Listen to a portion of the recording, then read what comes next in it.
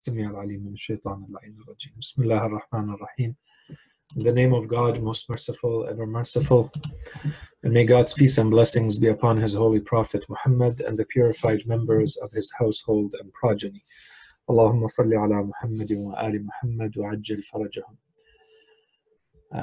Dear respected viewers, Assalamu alaikum wa rahmatullahi wa barakatuh, and welcome to our regular gathering, where this week, inshallah, we will be going over one of the topics that were proposed last time we met. I thought it was an important topic. Inshallah, you find it relevant. And from there, we'll see where, inshallah, if we have a little bit of time for a little bit of a discussion or questions and answers related to this topic, that would be great as well. And we also have a question that was asked on the group, so inshallah we'll answer it quickly, maybe towards the end of this talk. It's not directly relevant to it. So the topic that we're going to be discussing today, and the question that we had last time we met, had to do with the notion of what does it really mean for us to say that we are waiting for the Imam? Or in another way to ask the question, what does it mean for us to say that we are preparing for Imam al-Mahdi ajallahu ta'ala farajah? What does it mean to say we are preparing? What does preparing for Imam al-Mahdi ajallahu ta'ala farajah, what does it look like? So this is what we're trying to address today. And of course, once again, this is a very big topic. And, for the little time that we have, 40 minutes or so, we're basically going to give a very high-level overview. But inshallah, we're going to touch on all the important aspects or main points that should be part of this answer.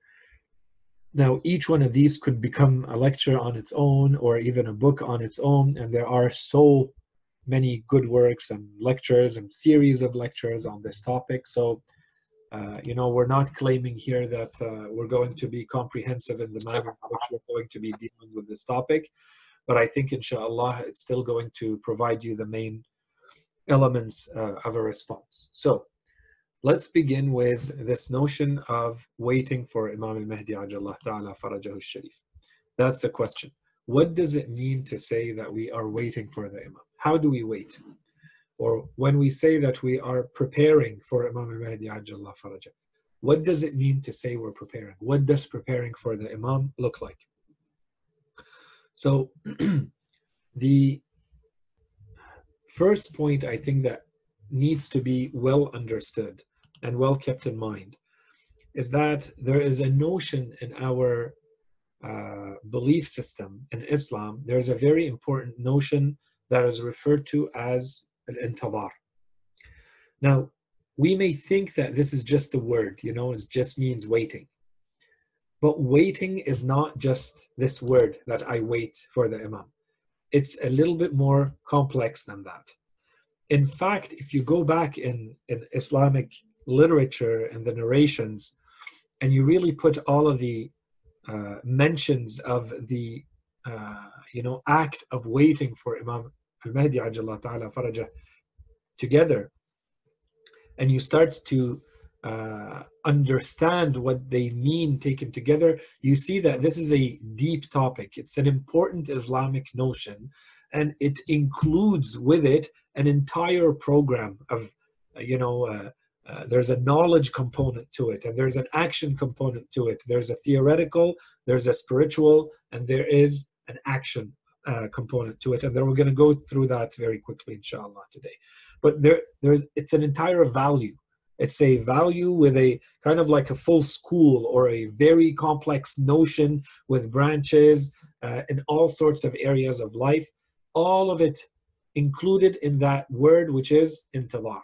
And just to give you the proper depth of it, consider the fact that it is considered one of the best forms of worship in the narrations. We are told this intidhar, this act of waiting for the arrival of Imam al-Mahdi ajallahu ta'ala farajah, this act of waiting is a sacred act that is considered one of the best acts of worship.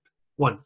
Two, we are told in the narrations that the person who properly waits for Imam al-Mahdi ajallah farajah, as they should, they are like the person who has completely sacrificed all their blood in the narration, all of their blood for the sake of Allah subhanahu wa ta'ala. Okay, so this is what the reason we're saying this. It's not to explain what those specific narrations mean, but to give you an idea of the depth of this notion. How could we, simply by waiting for Imam al-Mahdi ajallah farajah, be equivalent to someone who has sacrificed their blood for the sake of for the sake of Allah subhanahu wa ta'ala? Or on the other side, how can simply waiting for Imam al-Mahdi ajallah farajah be one of the best acts of worship? That's what we're trying to find out. So that already tells us that there's a lot more to this notion than maybe what we might think initially by saying simply waiting for the Imam simply means waiting for the Imam. By the way, there's someone who's not muted, so please mute yourselves so that it doesn't disrupt for the others. So there is a certain notion here, there's a depth to this notion that if I'm waiting, it's more than just waiting. There's an act of anticipating, expecting a certain future to come, but it's not a passive form of waiting. I just don't wait and see what happens and the future will come.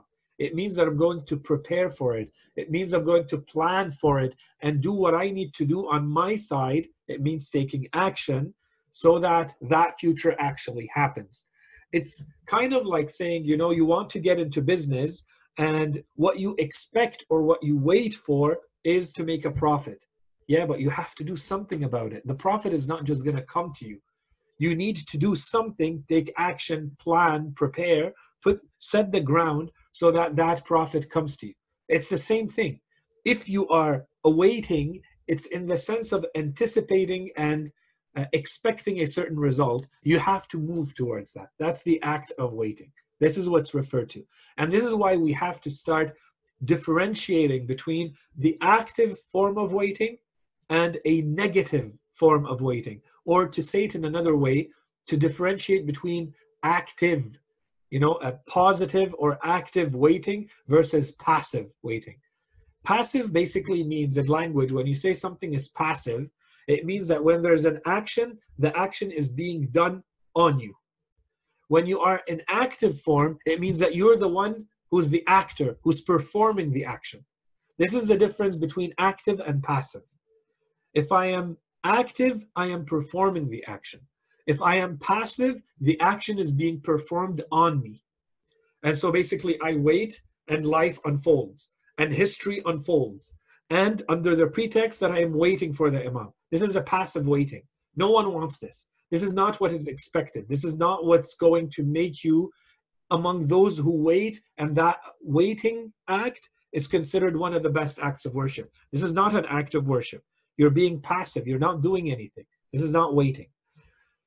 And there's a link here that we don't have time to make in detail, but just to highlight it quickly, there's a link to be made with the idea or the notion of hope.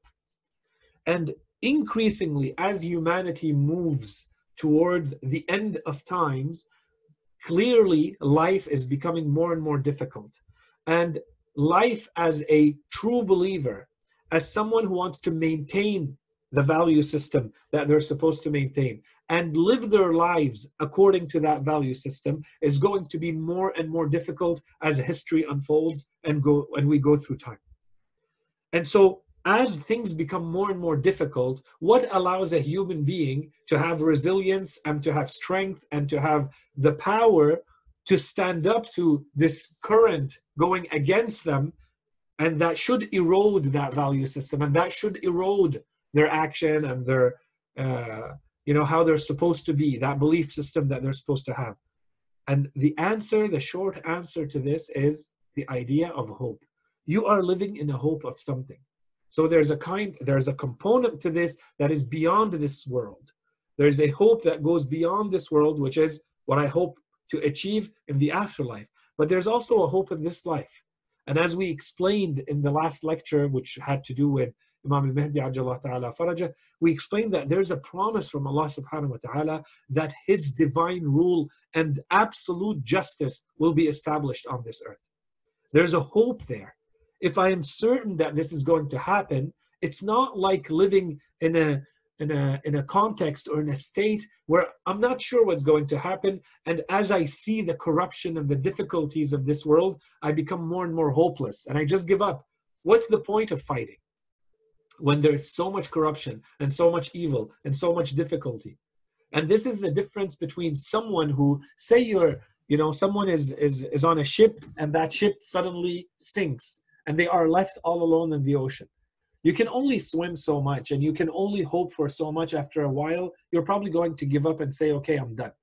Imagine at that moment the difference between someone who feels that they're completely exhausted, that they cannot go on anymore, the difference between that person who they look around and they see that it's completely hopeless, and the other person in the same exact situation who suddenly hears from very, very far away, maybe someone calling out in a microphone and a loudspeaker, and they hear them, they hear their name, they're calling them and they're saying, we are coming to get you. Hold on, we will be there eventually. You don't know when that is going to be. It may be hours, it may be, I don't know, a day later. But knowing that is going to completely change your state of mind, and it's going to give you that hope. And that's going to feed your resilience and feed your strength because you have that hope. Imam al-Mahdi Ajjallahu Farajah is that hope, but you have to maintain that relationship with the Imam and know where he fits into your value system and your belief system. And this is what's going to allow you to go through any difficulties that you may encounter, because you know he's there and you know what he's working towards and you feel that you are part of that. Okay, so this is the quick link to hope that we don't have time to expand on right now, but just to leave it with you because I think it's an important notion. Now, all of this said, this is kind of like the introduction. All of this said, what does all of this mean? Waiting for the Imam, waiting actively, waiting positively for the Imam. What does it actually mean? Concretely, day to day, what does it mean for me to say that I'm going to live in a way that is going to be considered as going in that direction of waiting equals one of the best acts of worship, as though you are completely sacrificing all your blood for the sake of Allah subhanahu wa ta'ala? What does that mean concretely? So this is where you need to come up with an action plan for yourself.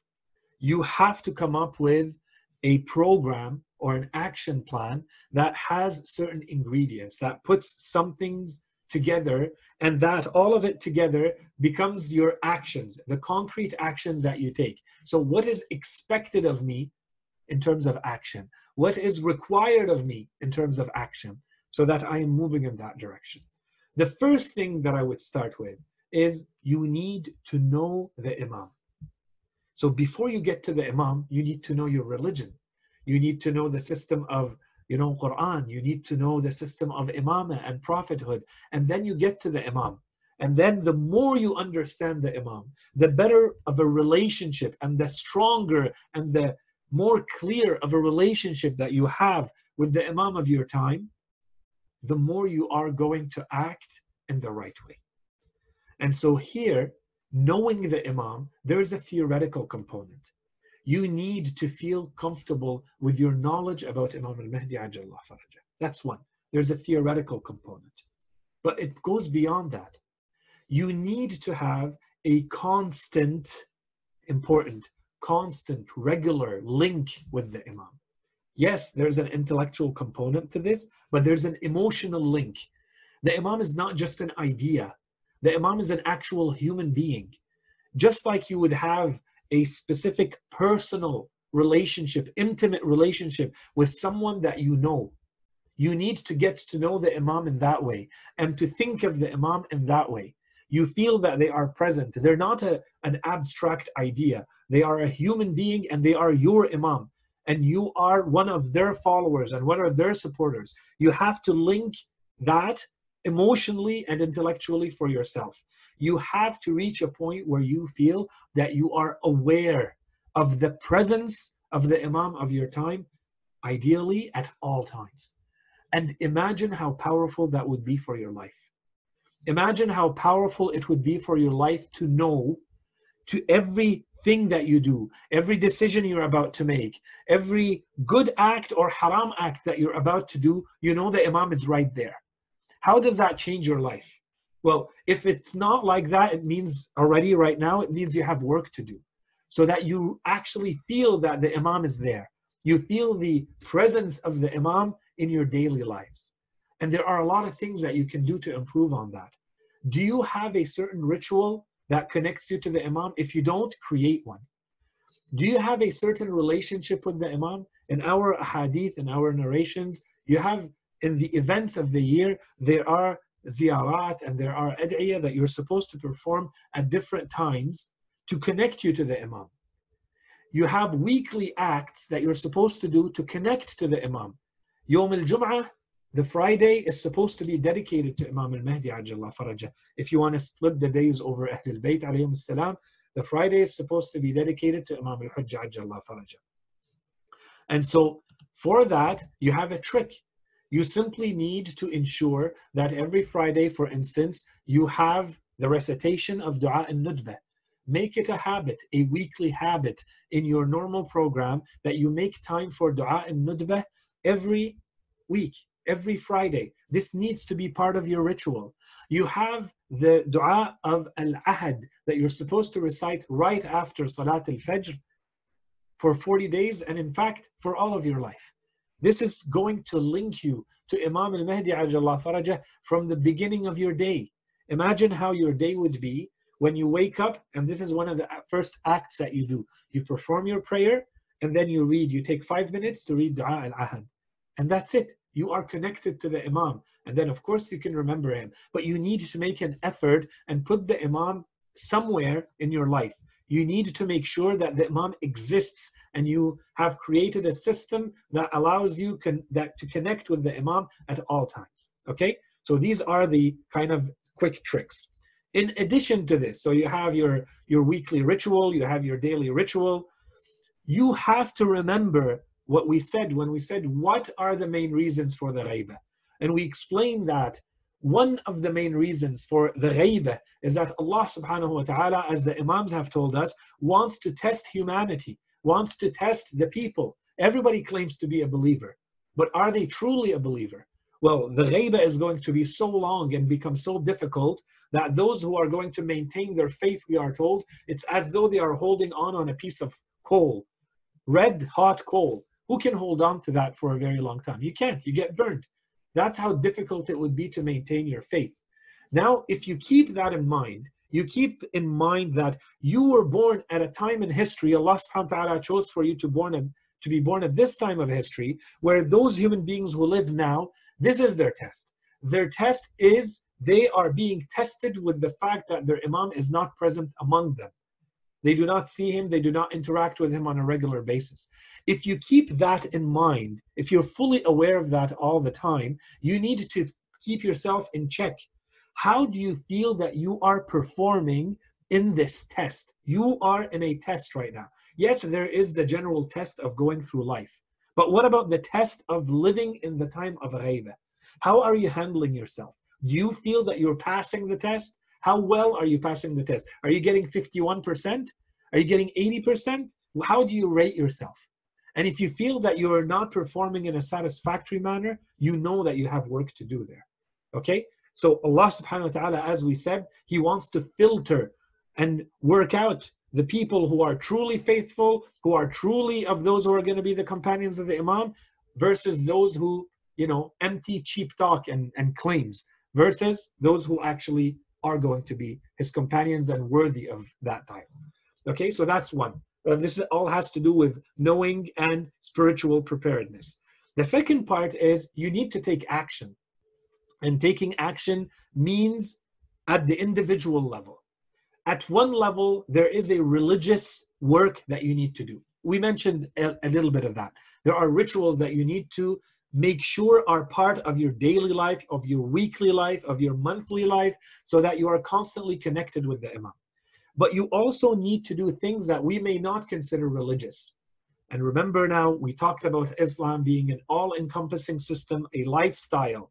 If you have that in mind, then you understand that even those things that may not look like they are religious, you need to turn them into religious actions with an intention of purifying yourself and getting closer to God and being a better follower of the Imam as you perform those actions. They can be as simple as working out and playing and spending time with your friends. There is a twist that you can do to those that makes them, even those actions, as spiritual actions. When you spend time with brothers in faith, when you spend time to relax and to appease yourself and to make your family happy and to create stronger bonds in the community, you can do that while, you know, resting and relaxing and chilling and doing all those things that you enjoy doing. There's a spiritual twist that you can put to that, that at least brings you in that general religious environment, okay?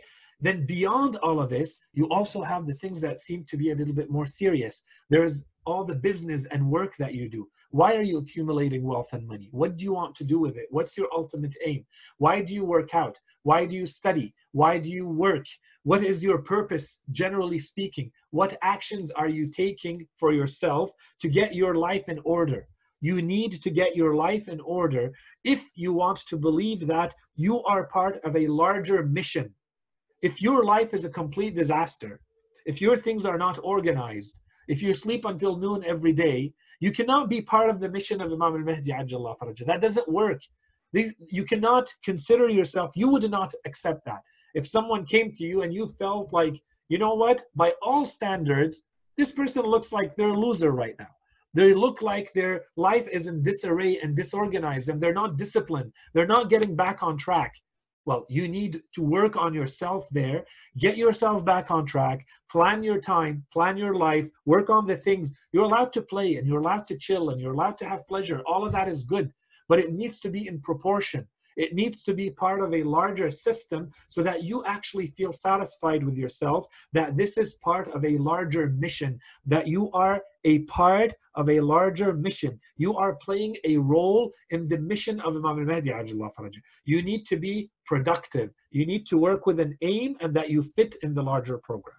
Okay? And always remember, Islam is all encompassing. So every aspect of your life, you need to have that. From eating junk food to working out, to working and finding a career, and all of that fits into how does this fall into my relationship with Imam al-Mahdi Ajjallah Farajah. Okay, so that's one point. The next point is, again, under the general heading of actions to take, now that you've sorted yourself out, so you worked spiritually on yourself, then you worked spiritually with a spiritual twist on your life. Okay, let's call it the non-religious, the non-strictly religious. You've done that, you feel that things are in order, you have a relationship with the Imam, your life is in order. Now you need to step up and play a leadership role. You need to play a role in your family, in your community, in your society, in the world, each according to their own capacity. Okay, but you need to play a role. You have a duty. You have a responsibility. You're accountable. If you want to claim that you are part of the mission of Imam al-Mahdi, then you have to be able to say, and this is the role I'm playing. And I can't tell you, me, Ja'far, I can't tell you what that role is. You need to sort that out for yourself. What is your contribution? Sit tonight and think, what do I want my contribution to be to Imam al-Mahdi Ajjallah Farajah, to his mission, to moving this planet, the history of humanity in that direction? What am I contributing? What am I doing to move things in the right step? One little step, and this is my contribution. And it's always ongoing. And inshallah, it becomes a bigger step in the future. But what can I do right now to keep things moving in the right direction? And this is where I need to step up. Everybody needs to feel like they are playing a role of leadership. You need to sort that out for yourself. One person is going to contribute with money. One person is going to contribute with knowledge. One person is going to contribute with time, with energy, with all sorts of other things that you serve your people, you serve this religion, you serve the mission of Imam al-Mahdi Ajjallah Farajah. Okay? This needs to be part of your general awareness and plan and program and relationship with the Imam. The point that we need to understand, yes, when we talked about the mission of the Imam. We said Allah subhanahu wa ta'ala has promised in all the scriptures, including the Holy Quran, that those who have been abused and those who have been oppressed and those who have been deprived on earth are the ones who are going to inherit this earth. They are going to be the Imams. They are going to be the ones who inherit the land, right? We read the verses. Now, at the same time, don't expect for a second that there's this other law, there's a principle, there's a rule that our religion and our Quran have given us, that suddenly that one does not work anymore, that it doesn't apply anymore, because Allah has promised that those who are weak are going to inherit and those who are righteous are going to rule. What is that rule? What is that principle? Allah subhanahu wa ta'ala says clearly in the Quran, إِنَّ اللَّهَ لَا يُغَيِّرُ مَا بِقَوْمٍ حَتَّى يُغَيِّرُوا مَا بِأَنفُسِهِمْ. Allah subhanahu wa ta'ala is never going to change the state of a people until they decide to change their own state themselves. They have to change their own condition. You have to move in that direction and Allah will help you.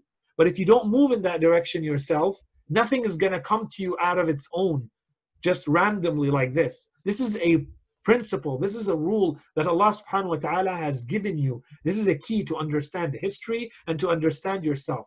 So what are you doing to move in that direction? Move your family, move your community, move society, move humanity in the direction of eventually those who are righteous are going to rule the land. What are you doing?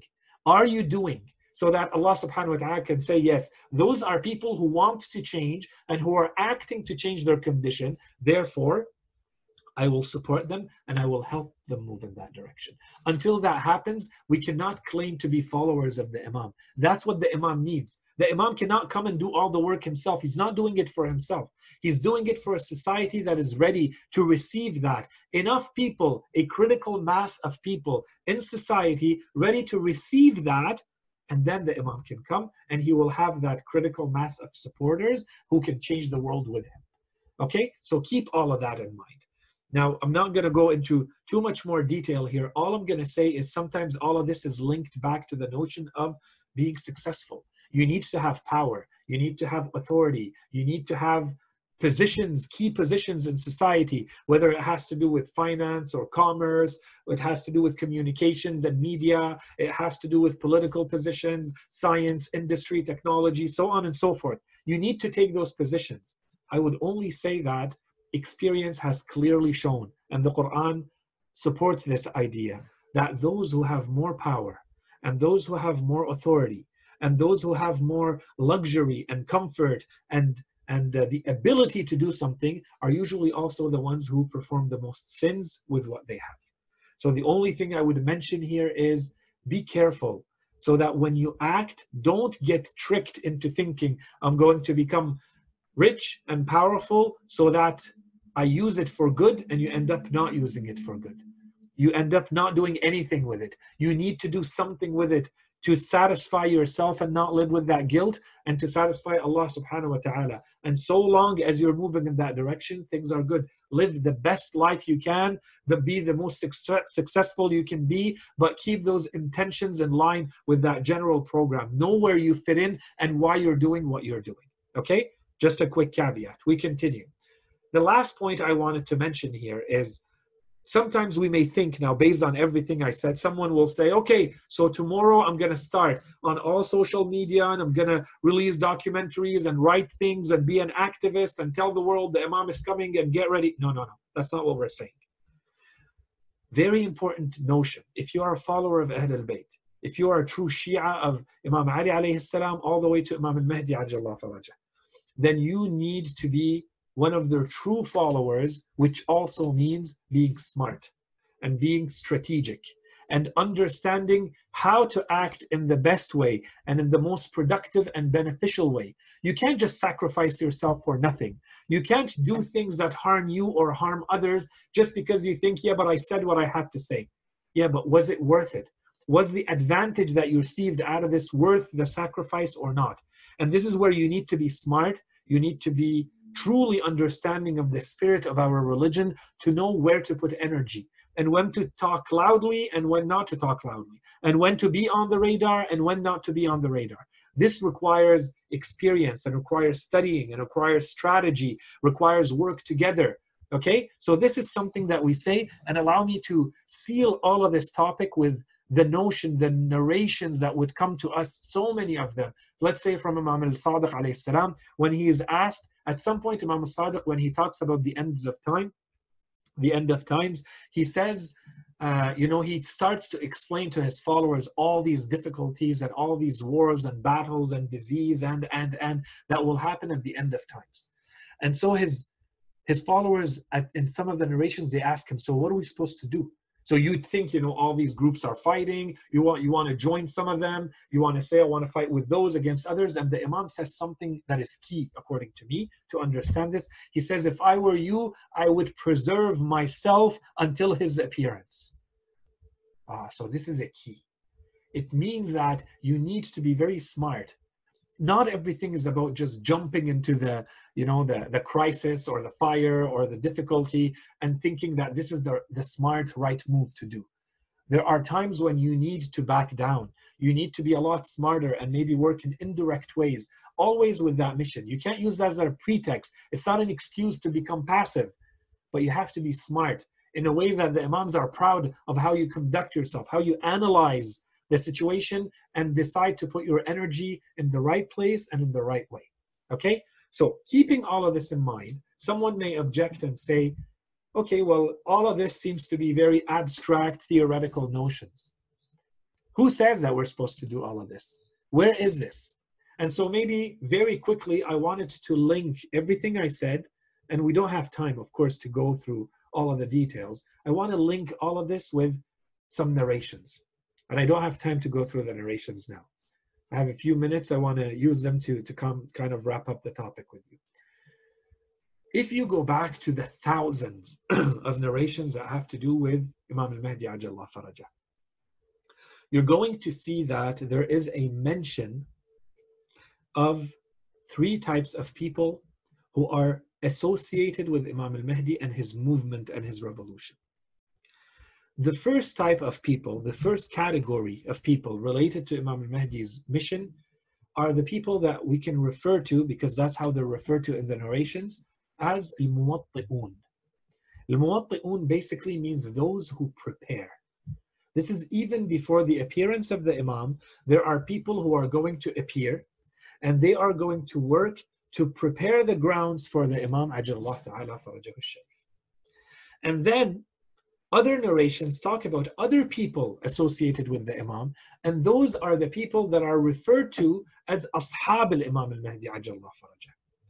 And those people, the companions of Imam al-Mahdi ajallahu farajah, in some narrations we are told they are the ones who are going, in some narrations, to carry his banner. They are the ones who are going to be, in another narration, the rulers on God's earth.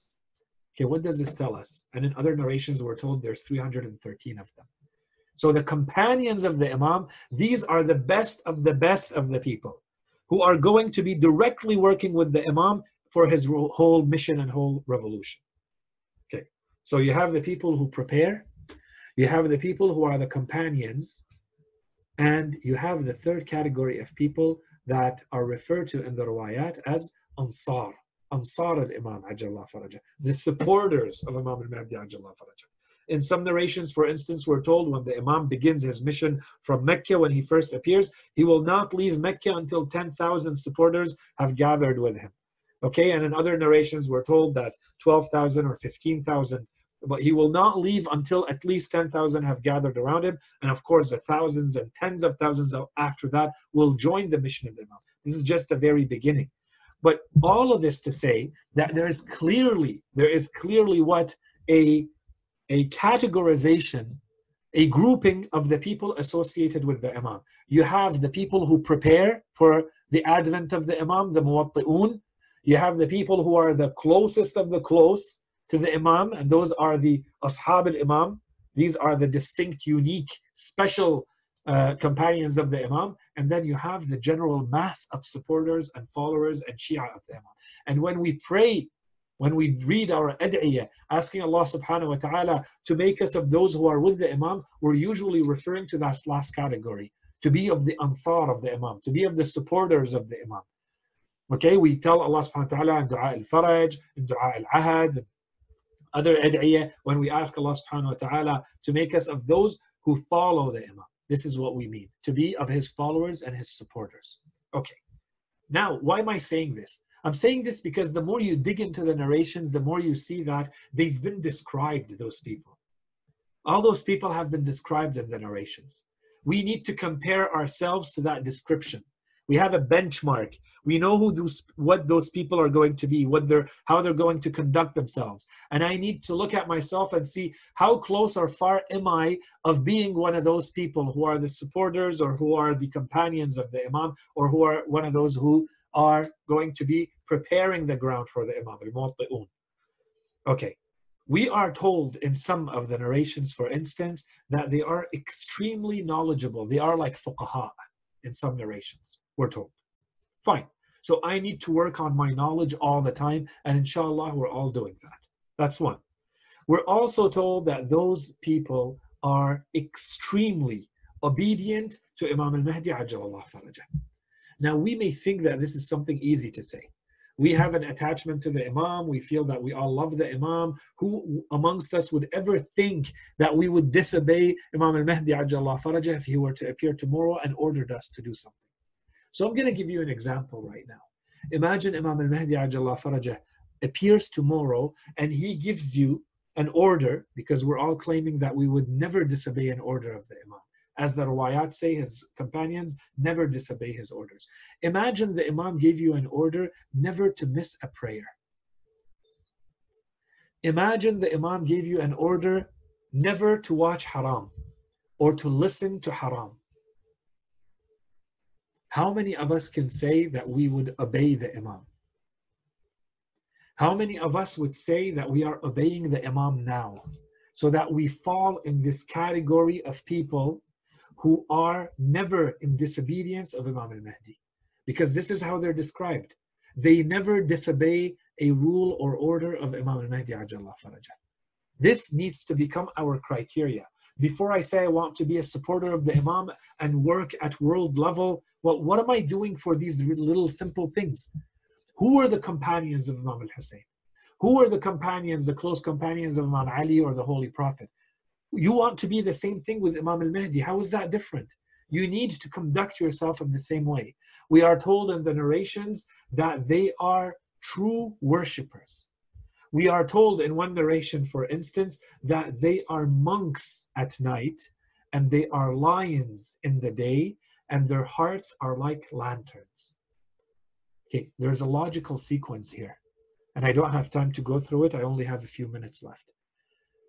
If I want to be a lion in the day, like the Imam will need me to be, then it means I get that strength and I get that courage and I get the source of that energy to be a lion in the day. I get it from what I'm doing at night. That's what that narration means. They are monks at night, they are lions in the day, and their hearts are like lanterns. They are full of guidance. They are full of the light of Allah subhanahu wa ta'ala. There's a logical sequence. You do this, you can get to the next one. You do the next one, you move to the next one. Okay? And the reason we're talking about all of this is the description we've been given of these people who are al-Muwatti'un, or who are the companions, and who are the Ansar. You want to fall into these categories? This is the work that's ahead of you. Start moving in that direction. Okay? And this is, in short, how we prepare for Imam al-Mahdi ajallahu farajah. There's spiritual work. There's theoretical work. You need to work on your mind, acquire the notions, understand the history, know how everything fits in. You have to work on your spirituality, on your discipline, on your purification, and link emotionally with the Imam at all times. And then you need to take action, and you need to make sure that you're actually doing things that you are moving you in that direction, moving the world in that direction, moving your family in that direction, moving your community in that direction. Okay? Okay. Now, with all of this said, we're just wrapping it up now. I want to just mention a quick point, because a lot of people, when they want to associate with Imam al-Mahdi, They think that preparing for the Imam means I'm going to go and read these thick books like this, and there are really good ones out there. Don't get me wrong, it's part of it, but it means going and learning all the signs of the reappearance of the Imam. Now that's a secondary detail. I don't prepare for the Imam by learning the signs by heart and trying to apply, well, there's a narration that says this and this happens. Do you think this is what happened or not? Okay, that's good to know, but that's secondary. What really matters is, how have you prepared yourself spiritually? How have you connected with Imam al-Mahdi ajallahu farajah more, so that you can really move? It means one more person in the world is now one of the Ansar, which is you, which is one of the Ansar, has become one of the Ansar of the Imam. You have become one of them. That's plus one in the army of the Imam, in the group following of the Imam ajallahu ta'ala farajah, and going against that current that he's trying to fight, and he's trying to revolutionize, to reform. Okay, so keeping all of that in mind, let me allow me by just finishing by saying the revolution of Imam al-Mahdi ajallahu ta'ala farajah is not just in our narrations. It's not just a world event. It does not even stop at the level of Earth. Allow me to say it this way. It's a cosmic event. It's an event that goes way beyond anything we can understand right now. And when it happens, we will understand what it means. Maybe, for instance, how the Imam will open up our world to other worlds. We need the Imam to come and reappear, and then we will understand what all this means. The reason I'm saying this is so that we properly understand what kind of revolution and what kind of mission the Imam is going to be on. If you want a place on that mission, you need to understand the responsibility and the accountability that comes with that. This is not just kind of an easy, cheap ride where you can just say, I'm going to be part of the mission of the Imam. You understand the mission of the Imam and what he's trying to do? He's trying to reform human history. All of human history. The reality of life on this planet is going to change completely with the advent of the Imam. If you want to play a role, you need to understand how science and industry and technology and finance and communications and politics are going to move into the hands of the righteous, who will rule based on divine justice. You need to move towards self-sufficiency. You need to become creative and innovative, fully masterful of what humanity has done, being productive, being beneficial for you and for others. You need to be of those people who are clearly identified as, you are the best of the best. You've earned your place on that mission. You've earned your place in that revolution. And the last point maybe I wanted to mention very quickly is, sometimes when we start moving in that direction and working on ourselves, we might fail and be tricked and start relying on ourselves. We think that I worked hard, I deserve this, I do this, I get that. No, there is no you. It's all God. You rely on God, not on yourself. We live now in a culture of self-reliance, of individualism. Everybody thinks that because I work, I deserve. You don't deserve. If you worked hard, you worked hard. If you get, Allah subhanahu wa ta'ala has decided you get. Someone else is maybe working as hard and not getting as much. And someone else is working a lot less hard than you and getting a lot more. This is all in the hands of Allah. Your job is not the end result. Your job is, what are you doing about what you have? And the rest is in the hands of God. And this also includes all of your work towards Imam al-Mahdi ajallahu farajah. What you're responsible for is not the outcome. What you're responsible for is yourself, your discipline, your actions, and what you are actually doing and moving in that direction. And the preparation required to move, to become one of those people who are with the Imam, the preparation that you need to put in, the energy that you need to put in, must therefore match the revolution that the Imam wants to bring to the world. You need to be aware of that. You need to educate yourself. You need to prepare yourself in every dimension of your life. You need to put all of this together and front and center as part of how you live. You are on a mission. You wake up in the morning and you know how you fit into this. And what are you doing today to move in that direction? And inshallah, with this, I can't take any longer. It's prayer time. With this, inshallah, we've kind of touched on the important points. reminders, inshallah, for all of you and myself, that we need to keep the Imam of our time as our main priority. This becomes the lens through which we see everything in our lives. Okay? So keep all of this in mind. Inshallah, this answers the question that we had last time we met, which is how do we prepare for Imam al-Mahdi ajallahu ta'ala faraja? Inshallah, this answered the question. Very quickly, the other question that we had is, maybe are there any good books to recommend as we will start approaching the season of Muharram? It all depends what we're trying to accomplish. I would not say jump into a maqtal book unless you just want to understand the actual events as they happen.